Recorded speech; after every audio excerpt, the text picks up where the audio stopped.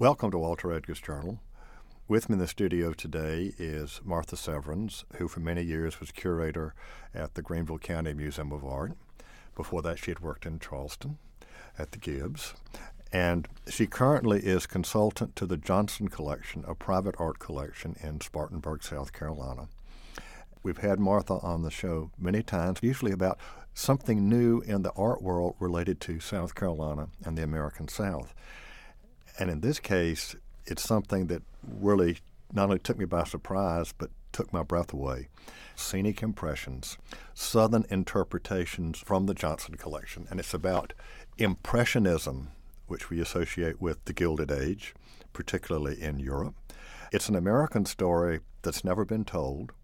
And I thought I had a pretty good liberal arts education at Davidson, and I did, took a course in American cultural history. And then we did mention Mary Cassatt as an impressionist, and she was, but she was mostly in Europe, and we're telling the American story. And so, Martha, long introduction, but let's go to the genesis of this collection and really the rethinking of Impressionism as a movement in American art. Impressionism was a movement that got started in France, basically, and like so much, this country imported, in terms of the art field, imported Impressionism, beginning in the late 19th century. And one of the vehicles of importing Impressionism was that many American artists were studying abroad. There was a virtual industry in Paris teaching American men and women who aspired to be artists. And so it was only natural that when they returned to their own studios and to their home places, that they began to pick up the style that was au courant in France. There are centers of Impressionism, American Impressionism, which actually was not defined until the middle of the 20th century. Now, see, that's what I find absolutely incredible. Well, American art history is actually somewhat in its youth. I mean, maybe 100 years old at best. It was overlooked and neglected and put down, basically. And this is fascinating. I think this is part of a whole revival. And, of course, it happened on a national level and now has trickled down to the South, as you well know. We have been recognizing our own local talent, whether it's the artists in Charleston or in Mobile or New Orleans. This was not exactly the cultural wasteland that it was depicted. As, what was his name? The Sahara of the Beaux-Arts? It was not the Sahara of the... Not by any means. So let's define Impressionism. I know a lot of listeners out there might think they know what it is, but what it was academically and then what it was in terms of how it appeared here in the South. Okay. And I'll talk specifically about what the Johnson Collection's point of view is here, too. Impressionism, as I said, basically a French movement where it was everyday scenes, everyday people. We're getting away from art as a handmaiden to religion, politics, history. You think of those grandiose romantic paintings. And we're moving towards art for art's sake, that it is, in the case of Impressionism, generally pleasing canvases to be enjoyed. I say canvases. There were, of course, works of art on paper like pastel, and some people wish to extend it to sculpture, but that's kind of a stretch at times.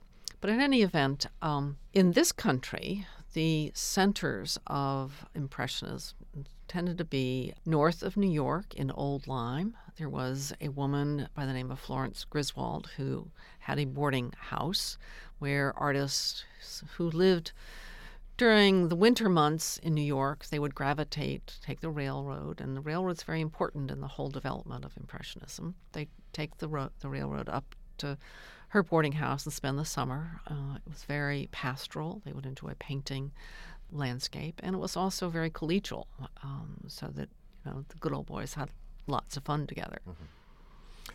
When they were not at Old Lyme, were they scattered? Typically in New York. There were other centers. There were a number of artists painting out of Chicago. They tended to move down to the Ozarks to paint beautiful landscapes. Some of them actually came to western North Carolina and eastern Tennessee to paint the mountains. And I think those are sort of the two nodes. There is a group that one would say California Impressionists, again, attracted by a beautiful landscape. Well, Chicago Art Institute. And then in New York, was it any particular organization? I mean, people like William Merritt Chase sort of had their own studios. Oh, yes. William Merritt Chase is a big figure, and he was a very important teacher. He taught primarily at the Art Students League, which was the to-go-to place at this time. For a time, he had his own school, which he called the Chase School, and then it morphed into something called the New York School. But in terms of Impressionism, perhaps his greatest contribution was a summer program that he had from about 1891 to 1902, in which the artist would follow him again on the railroad, the Long Island Railroad, to eastern Long Island, to an area called Shinnecock Hills. It's near Southampton. And there the students would paint plein air landscapes out of doors. He would come and critique them maybe once or twice a week or do a demonstration. And they would learn from each other as well as from William Merritt Chase. And he was a very popular instructor. One of the women, Kate Freeman Clark from Holly Springs, Mississippi, she started out wanting to work in watercolor because she thought it was neater. And she was a very genteel, proper young Southern woman. But when she saw William Merritt Chase painting with oil paints in a white flannel suit, she thought that even she could take up oil painting, and she did a magnificent job doing that. You know, when we talk about everyday life, I guess the first thing that comes to mind in the introduction to the book is Renoir's Luncheon of the Boating Party. Basically, working class French men and women out for the day. Right. It's a classic. It's totally a classic. And a lot of the figures there were his friends and girlfriends. So he knew them intimately. So there's a casualness that is captured there. And again, compare this to the great battle scenes, the historic recreations. But I couldn't help but thinking when you were talking about the folks from Chicago going down to the Ozarks or coming east to Asheville, to the mountains. Mm-hmm. How does this differ from the Hudson River School? Well, it doesn't. In terms of logistics, in other words, artists on the move, artists that sought beautiful landscapes. What shifts is the kind of agenda and the aesthetics. A lot of the Hudson River School paintings have a kind of moralistic kind of overtone. It could be wrapped up in one word, sublime. They're celebrating the whole idea of divine creation. With Impressionistic paintings, there's nothing of that sort. It's not about the sublime. The other big difference is that the Hudson River School painters typically are very meticulous in their detail and their rendering. I mean, not absolutely, not photographically so, but meticulous and recognizable. With Impressionistic paintings, it's much freer, broader. Details are glossed over. Part of that has to do with the surface of the painting. Hudson River School paintings tend to be fairly flat, whereas the texture of an Impressionist painting is much richer and much more tactile. Is that because of the layering? The layering of paint, the actual application of the paint, the direction of the brushstroke, palette knife use, all sorts of different strategies begin to evolve. Well, and if you look at Renoir, it is a wonderful impression of a casual scene, but then you get to some of the later Impressionists that you have here, some of the Southern. This is where this non-art critic looks at it. I say, there may be an impression of whatever we're looking at, but it's more than just blurred lines, Martha. It's really kind of foggy. In some instances, yes. And of course, what we have here in the book, produced by the Johnson Collection, is, I think, probably 45 illustrations and by 40 different artists. And so you have individual preferences, you have individual inclinations. So I think you want, like many people, just to tie up Impressionism, in a nice little package and put a bow on it. Well, it's not that simple. Well, I learned that from this book. I'm just trying, as an undergraduate 55 years ago in an American cultural history class, Impressionism was defined in a very old-fashioned way, and it's changed. And I'm curious, why did the Johnsons decide to? I mean, they've collected lots of beautiful Southern art. Why did they decide to move in this direction? Well, the Johnson collection, which was begun about 2001, 2002, and now numbers over 1,100 pieces, aspires to be a comprehensive collection so that it begins with colonial portraiture. And we have talked in the past about the component called Romantic Spirits, which is 19th century paintings from the Johnson collection with those wonderful Civil War narrative history paintings. Again, very detailed and very much art serving an agenda. A second initiative was the monographic study of Eugene Thomasson, the artist who settled in Nebo, North Carolina, and painted the Scotch-Irish residents and the landscape there. And this is just chronologically a step after the 19th century paintings. The paintings here in Scenic Impressions date from about 1880 to 1940. So it's a fairly extensive period. I would say not all of the examples are impressionistic or examples of Impressionism. They're forerunners. And then at the other end, there are artists who are painting more post-impressionistically. So it's a broad segment of the Johnson collection.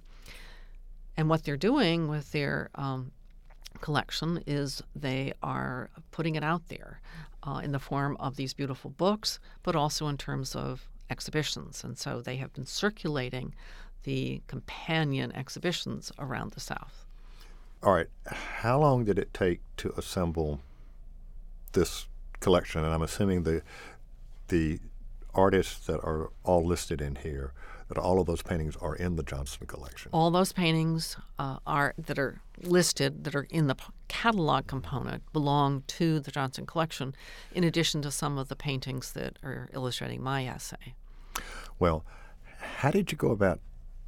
You're the consultant to the Correct. Johnson collection. How did, once the idea came about, was this your idea?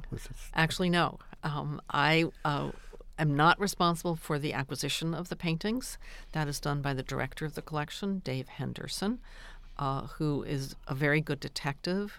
He's out there looking at auction possibilities, working with dealers on occasion. He has a very good nose for this kind of thing. And the idea of packaging this group of artists actually was something that had evolved over the years, and I came in kind of in the second half of the project to pick up some of the pieces. And my responsibilities were largely to research and write on behalf of the catalog entries and biographies and an introductory essay. I've also had the pleasure of lecturing to museum audiences and doing docent training in terms of the exhibitions. The art world is something that's a little bit obscure and arcane to those of us who are not involved in it. How do you begin purchasing? You're not doing, but you're familiar with, I'm sure, how it happens. And I know this aspect fascinates you.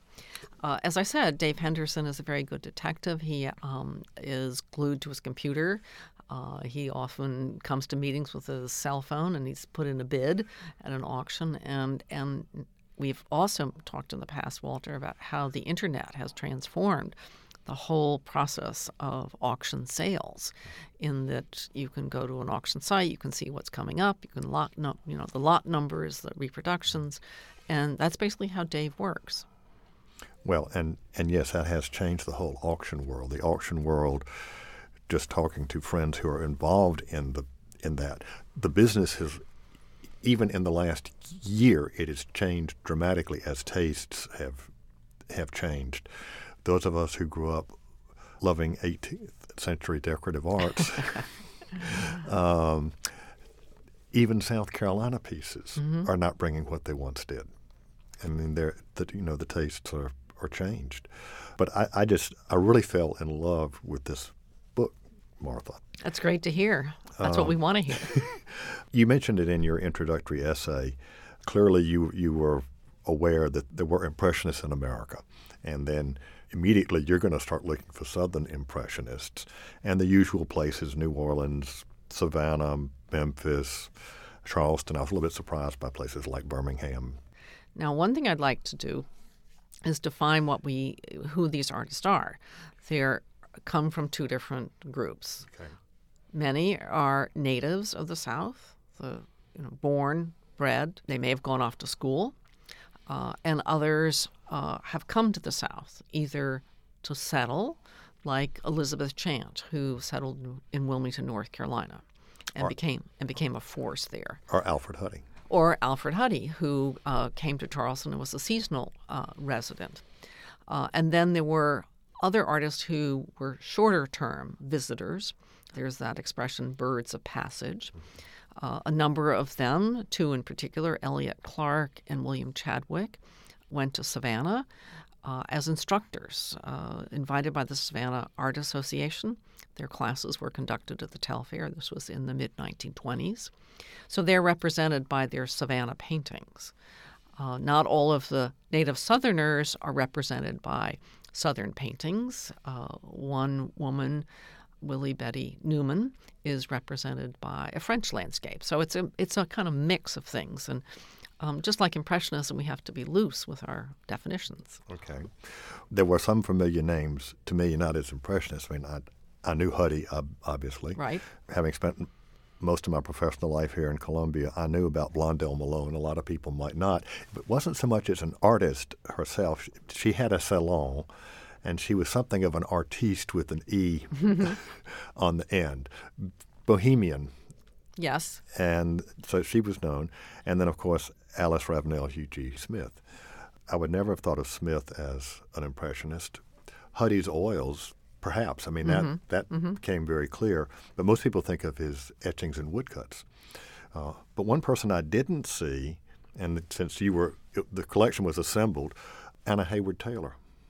Well, I think one reason is that I don't think she's very impressionistic. She's much more of a modernist. She is much more of a kind of, if you think of her woodblock prints, the flat areas of color, maybe one can make an argument for her watercolors, but and that's not the strength of her work either. I just raised the question because I seem to recall she did study with Chase. She did, but that doesn't make her an impressionist. Okay, all right.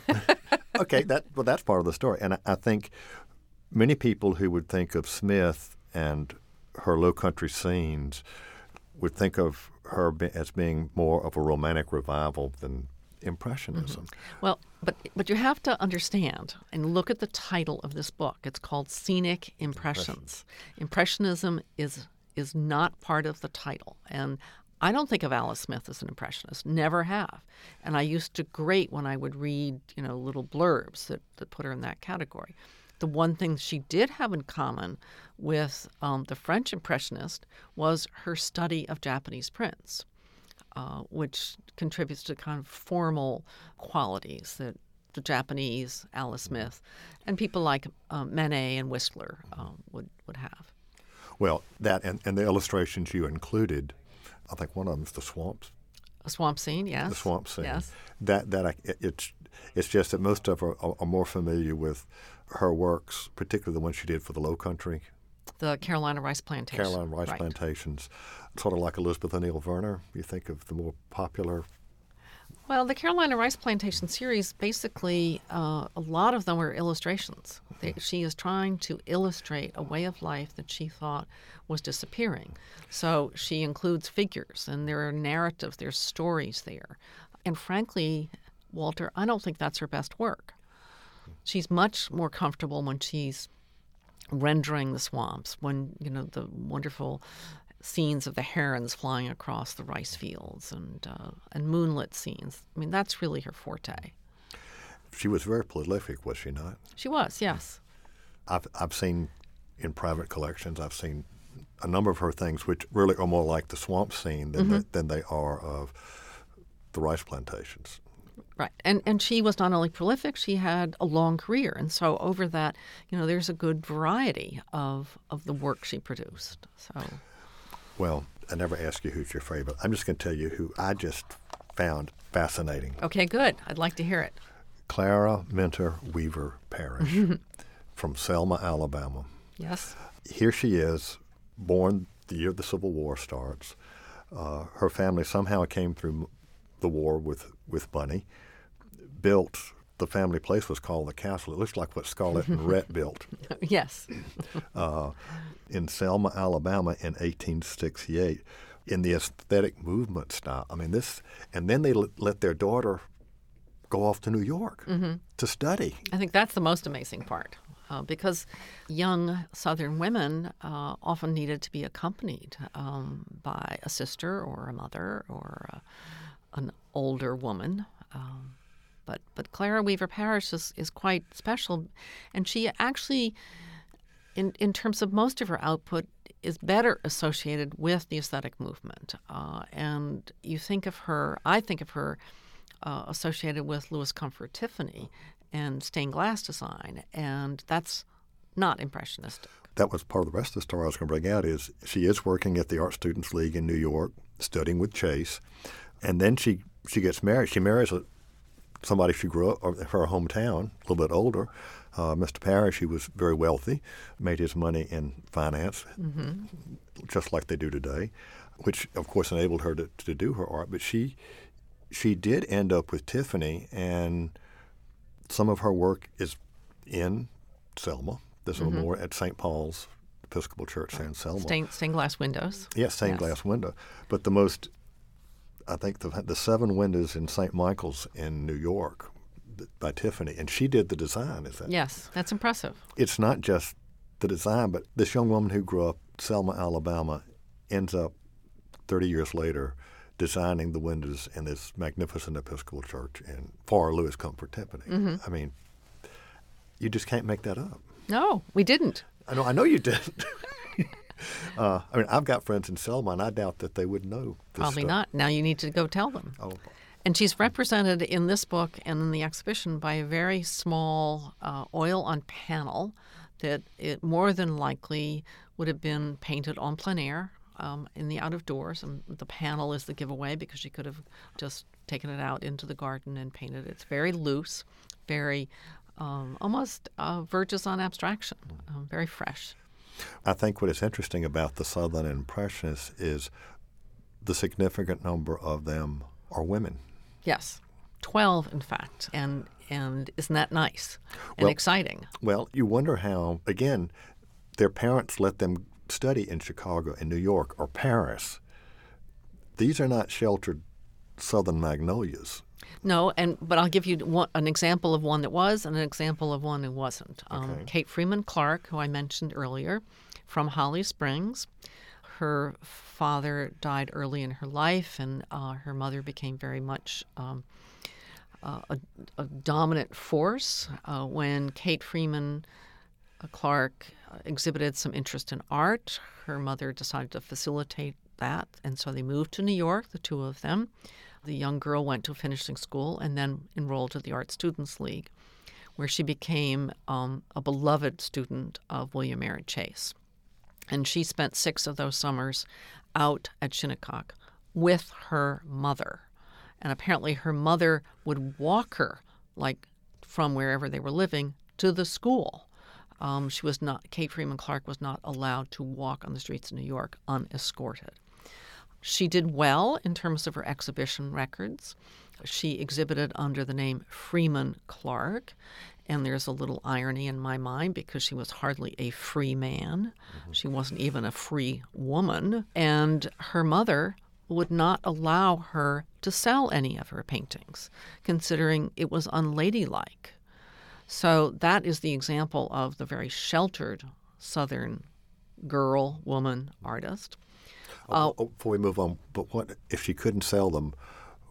Where are her works? That's what I was about to tell you. So in 1916, Chase dies, her mentor, sort of a father figure potentially. Shortly afterwards, her grandmother dies. Her grandmother had come to live with them in New York, and her mother dies. And so by about 1920, Clark has lost all of her anchors, and she returns to Holly Springs, never to paint again.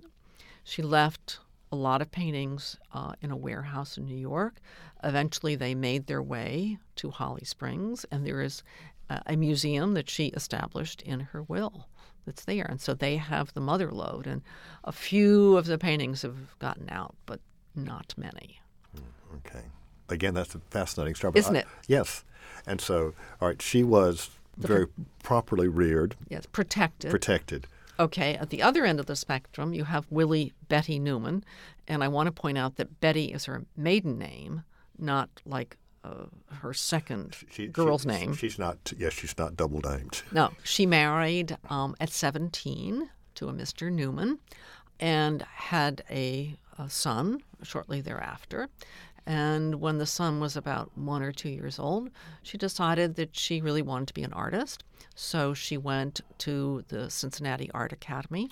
Where was she going there from? From Covington, Kentucky, I think. Okay. I think. Okay. Not so, fairly close at hand. But she became a dedicated art student for 4 years. The Cincinnati Art Academy was very well thought of at that time and still is. She got a scholarship to go to France. So she went to France and painted there for about, period for almost a decade. So she abandoned her husband, abandoned her son, went abroad. So the other end of the story. And again, her works, she was painting in France. Did they stay there? Some of them are there. She brought a lot back. The paintings that she did in France tended to be sort of genre paintings. Some of them did appear at the Salon.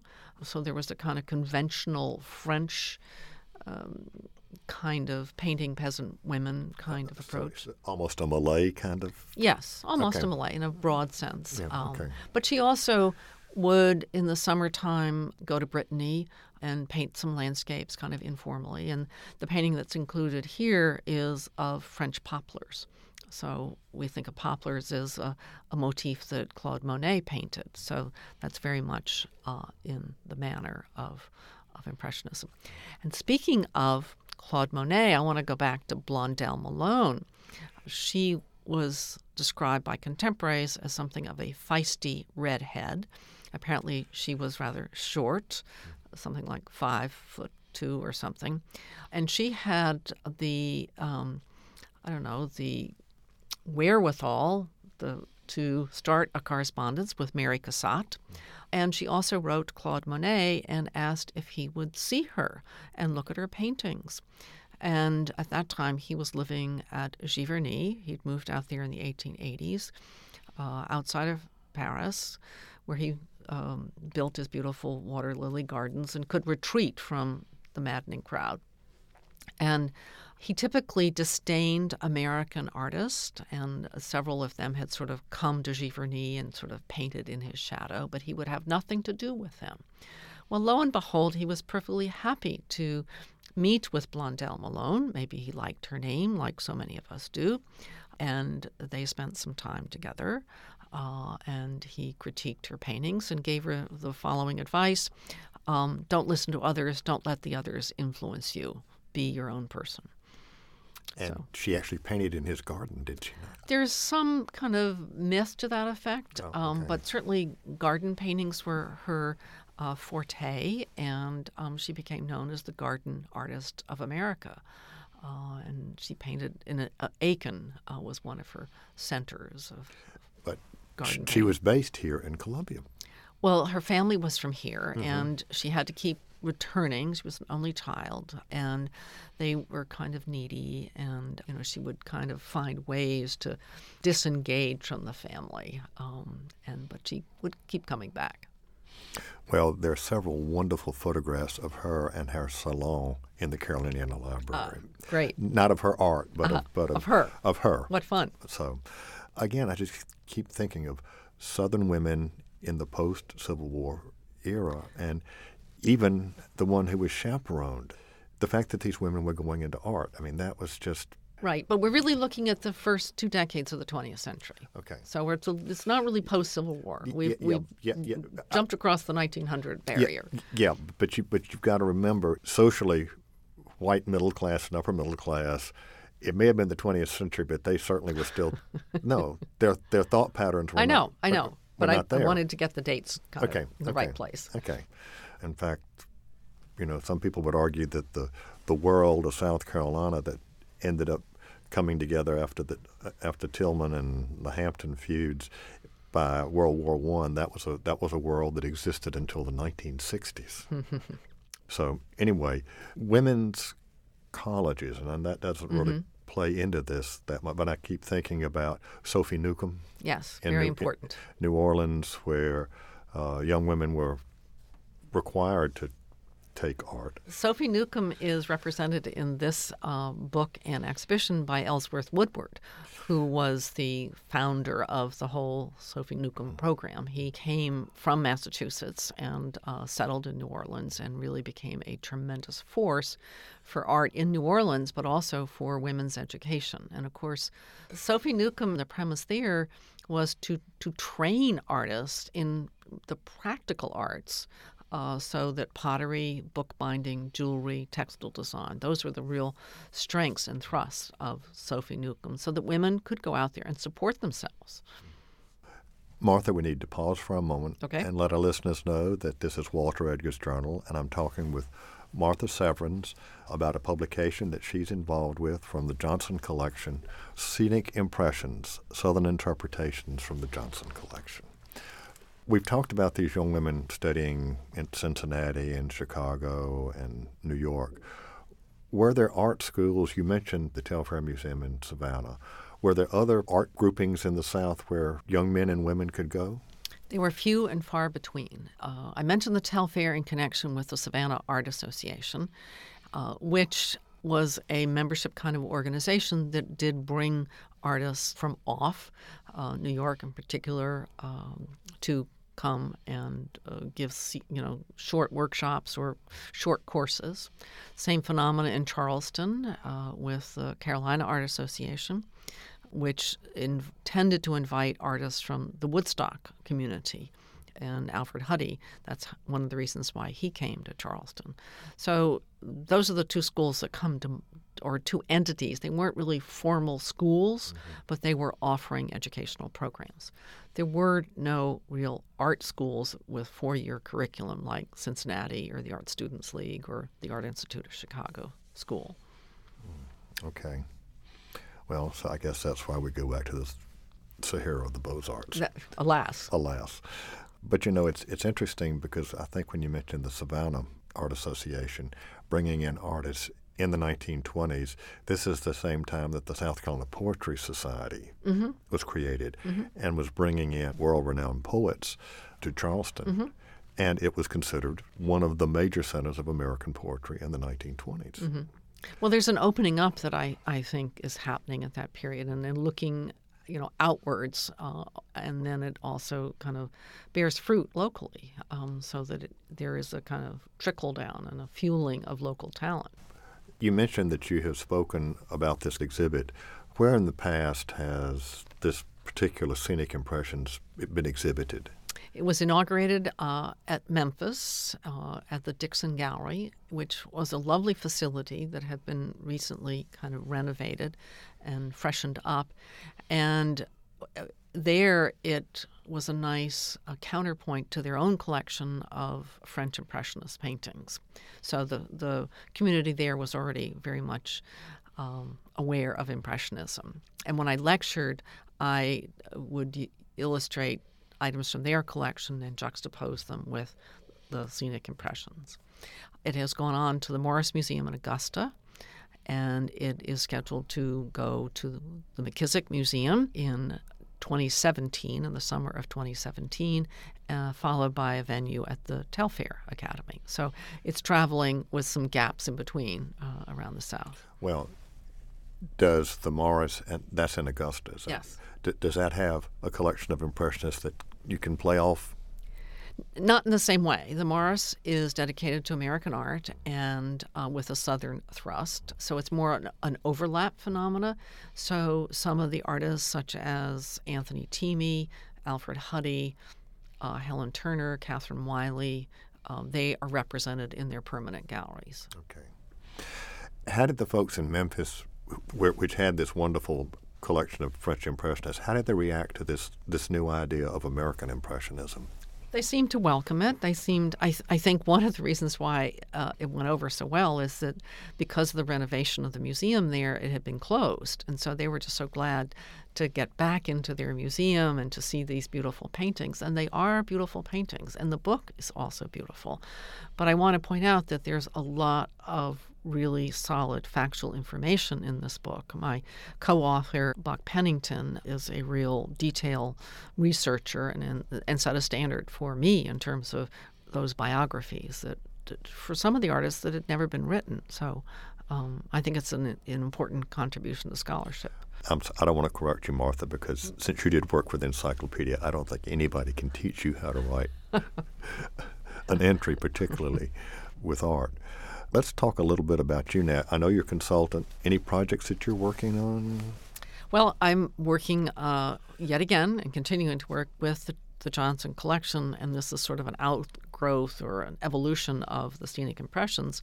We're doing a project on the women artists of the South, and I'm the project manager, trying to keep the ball moving along. This is going to be an exhibition again and a book, and the exhibition will circulate around the South. The book is going to be a little bit different format. We have sought scholars with particular expertise. We've lined up 3 so far, and one, for instance, Karen Klaxman, has written, actually her master's thesis for the University of South Carolina was on the Southern States Art League.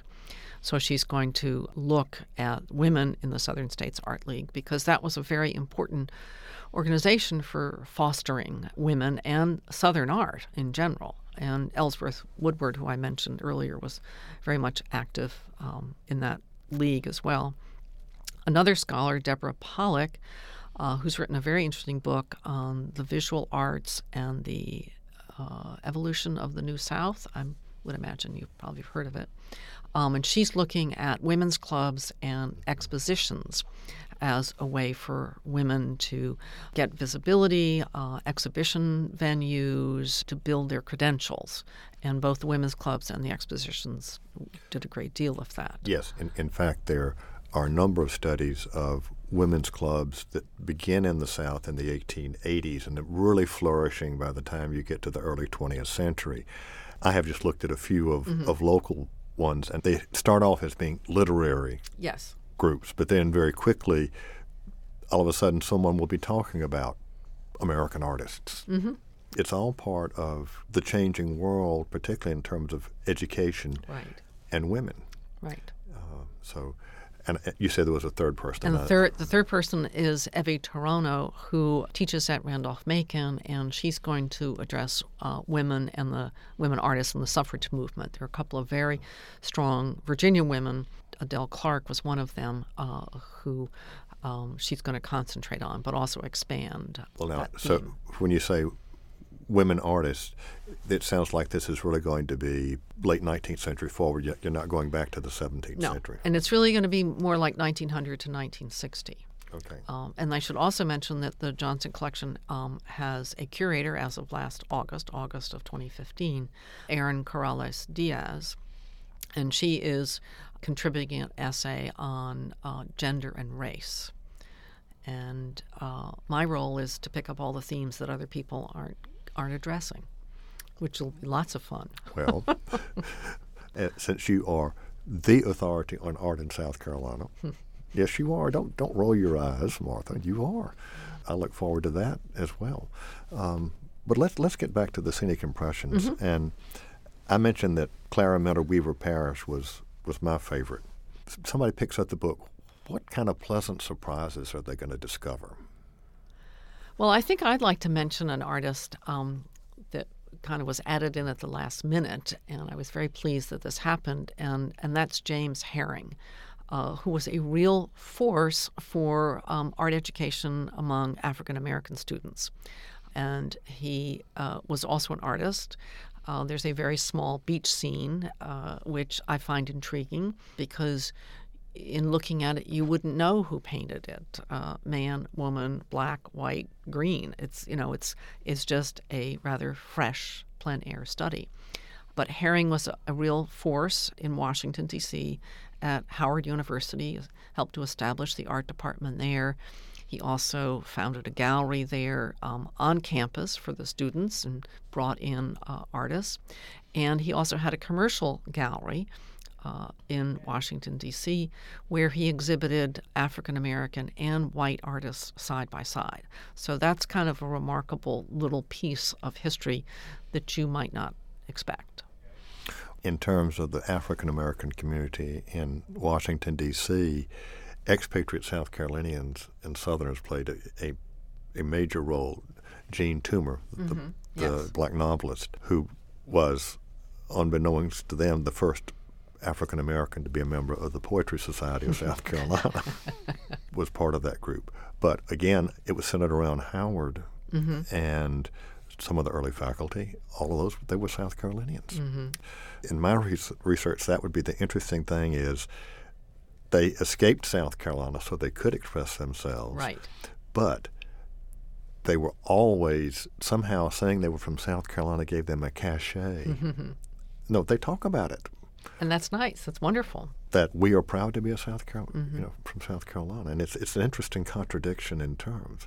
They fled, but there was something that they made that check. I'm from South Carolina. All right. What other surprises? I have, on a personal level, since my retirement, I have become an avid hiker. Okay, so I dedicate Thursdays to a hiking group and sometimes Sundays. And so I've been discovering the mountains of North Carolina, South Carolina. And one artist, Rudolph Ingole, based in Chicago, came down to the Smoky Mountains and just became totally enamored with them. In terms of his style, I would place him more in the post-impressionistic vein, but he became such an accomplished and recognized painter of the western North Carolina, the Smoky Mountains, that he became known as the painter of the Smokies, and he is credited with helping to establish the Great Smokies National Park in 1934. And in the book, there are two paintings. One is this wonderful autumnal scene with these yellow leaves. It's illustrating in my essay. And there's a figure in the middle, a tall white figure visiting a family in a cabin. And we've identified that figure as Horace Kephart, who wrote Our Southern Highlanders, which is also credited for the movement that made the Smoky Mountains a national park. Well, that's the two paintings are very different. They are. But they also have a certain flatness. In other words, if you look at this one with the Horace Kephart figure, the perspective is closed off. You're not allowed to visually look into the distance. There is no vista here. So it's a very much aware of its picture plane. And that bright yellow kind of pulls the image forward, too. So that's why I call it kind of after Impressionism, post-impressionistic. Whereas the mountain scene is a little more of a vista and softer colors. And there's another artist from Chicago, Lawrence Masonovich, who came and painted mountains around Tryon, North Carolina. And he had an interesting story, a personal life story. He moved from Chicago over to Westport, Connecticut, again, which is an area where the American Impressionists were kind of colonizing. He did very well. New York galleries showed his work. His wife was very much his business manager and kind of kept him painting. Well, in about 1923, he just got tired of this routine and probably tired of his wife.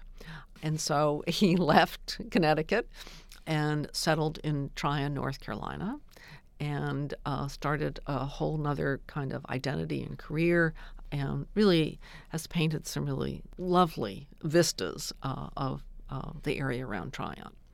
Director of the Johnson Collection, David Henderson, chose that particular illustration for his essay. Mm-hmm. Yes. But Scenic Impressions, the frontispiece is Alice Ravenel U.G. Smith. And you like that, don't you? Yes, I do. Yes, so do I. Actually, I suggested that because, and in design-wise, it didn't work out because it's a very tall and narrow painting. And so what you see as the frontispiece is actually a detail. And if you flip through to the end of my essay, you'll see the full picture, and you'll see how very vertical it is. A beautiful painting and very typical of her technique. And this is now in the Johnson Collection? Yes. Okay. Fabulous. Now, if someone wanted to go to Spartanburg, how does one have access to the Johnson Collection? You make an appointment.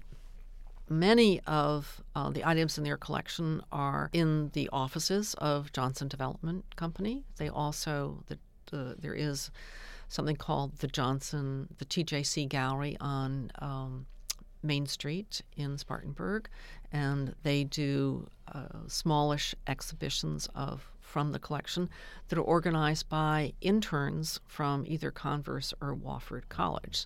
And this is part of the Johnson Collection's dedication to the educational aspects of their collection. Well, I know that Georgetown Johnson and Susu Johnson have both been very heavily involved with both Wofford and Converse and education of young men and women. Yes.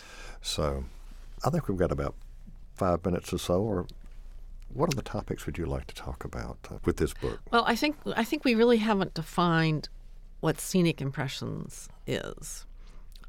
It's an invented phrase, obviously, playing on Impressionism, but not saying this is Impressionism. In terms of the subjects, the paintings are largely landscapes. That's the emphasis. But there are a number of paintings, and you've just opened the page to one, which show figures in the out-of-doors, in a kind of scenic environment. The one you've chosen perhaps is the least scenic of that type, by William de Leftwich Dodge, a rather muscular woman at a clothesline, and she is just taking the laundry down. And when you see the painting in the gallery, she's very imposing. She's large hands, and she's very muscular. And I attribute this to the fact that William de Leftwich Dodge was largely a mural painter, a very successful one. For instance, his murals are in the Library of Congress on the great domes up there. And so when you paint at that distance and at that scale, you tend to render figures that are larger than life. And so that's exactly what we have here. There are two other paintings of women in the out-of-doors, both of them painted by women artists. I think that's a kind of sub-theme. They're painting their friends. I think they're friends, not sisters or anything. And one is by Catherine Wiley, a very genteel woman with a parasol. The other by Helen Turner, a woman playing guitar. So they're kind of contemplative, pretty paintings. Pretty paintings. Is there anything in the collection that looks like Renoir's Luncheon of the Boating Party? Well, this one of the last paintings that I mentioned, The Lady in the Parasol, if you took one of the figures out of the boating party painting, it would, I think, hold up as a nice comparison to the Catherine Wiley Lady with the Parasol. But the boating party is a group picture, 10, 12 figures. And no, there's nothing quite like that in the Johnson Collection. Well, Martha Alford's giving me the wind-up sign. Any last words for our listeners before we sign off today? Well, it's a beautiful book, a beautiful exhibition. I hope people will get to see either or both.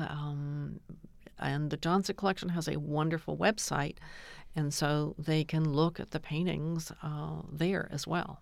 We will link that website Great. to our website. Great. Great. All right. Martha Severance, consultant to the Johnson Collection in Spartanburg. Thanks for being with us today on The Journal. Thank you, Walter.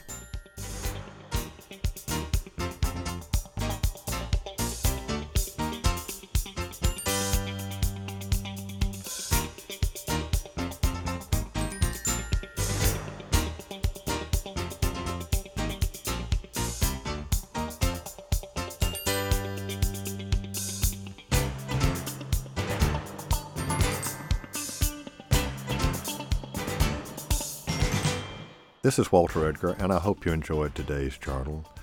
I certainly did. I learned a lot from the book Scenic Impressions, and always a conversation with Martha Severance, you tap into all sorts of aspects of not just American art, but coming down more locally to Southern and particularly South Carolina art.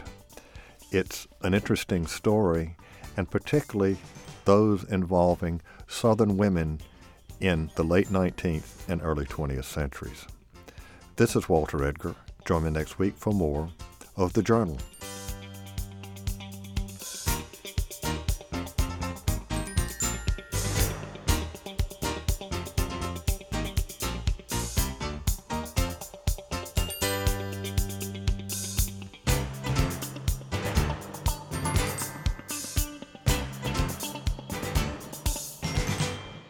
Walter Edgar's Journal is a production of South Carolina Public Radio. The producer and engineer is Alfred Turner. Production of this program is made possible in part by listener contributions to the ETV Endowment of South Carolina. The views and opinions expressed on Walter Edgar's Journal are not necessarily those of South Carolina Public Radio.